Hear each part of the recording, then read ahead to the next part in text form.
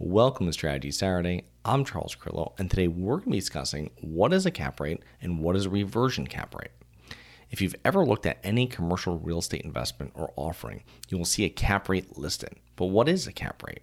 Well, the capitalization rate indicates the rate of return that's expected to be generated on a commercial real estate asset. The measure utilizes the net income of the property and the property's value.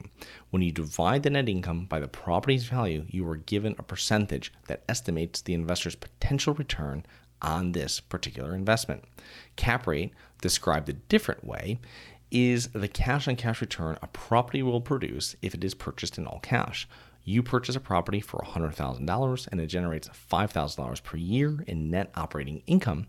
It has a 5% capitalization rate, or it's a 5 cap. If you paid cash for the property, it would also have a 5% cash-on-cash return. The cap rate is helpful in quickly determining the value of similar properties in the particular market. It should not be used as the primary deciding factor on purchasing a property, since it does not usually take into account leverage, future cash flows, deferred maintenance, improvements, etc. A high cap rate does not mean it's a better investment or property. Typically, the best properties in the best areas in the best markets will have the lowest cap rates. Don't get caught buying a property because it has a high cap rate, then realize later on that you just purchased a property in an area that's not growing, or worse yet, a war zone.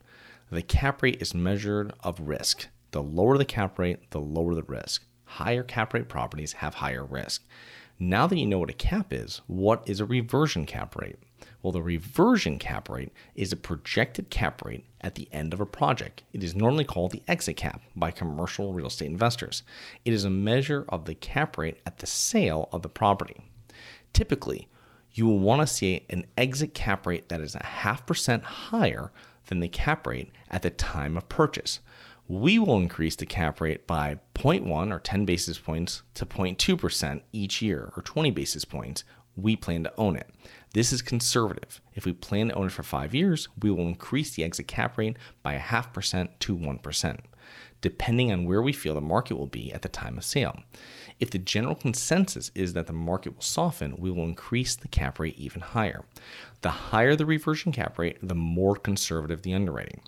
Whenever you're reviewing underwriting, make sure to always review the exit cap rate. If it is not increasing by at least 0.1% per year, consider it a red flag.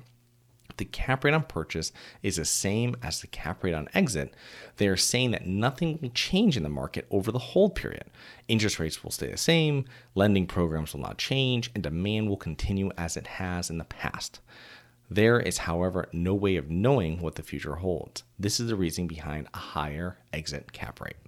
So I hope you enjoyed. Please remember to rate, review, subscribe, submit comments and potential show topics at globalinvestorspodcast.com.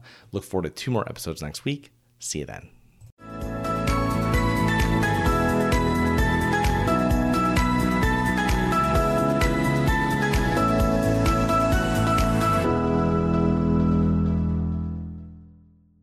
Nothing in this episode should be considered specific, personal, or professional advice. Any investment opportunities mentioned on this podcast are limited to accredited investors. Any investments will only be made with proper disclosure, subscription documentation, and are subject to all applicable laws. Please consult an appropriate tax, legal, real estate, financial, or business professional for individualized advice. Opinions of guests are their own. Information is not guaranteed. All investment strategies have the potential for profit or loss. The host is operating on behalf of Syndication Superstars, LLC exclusively.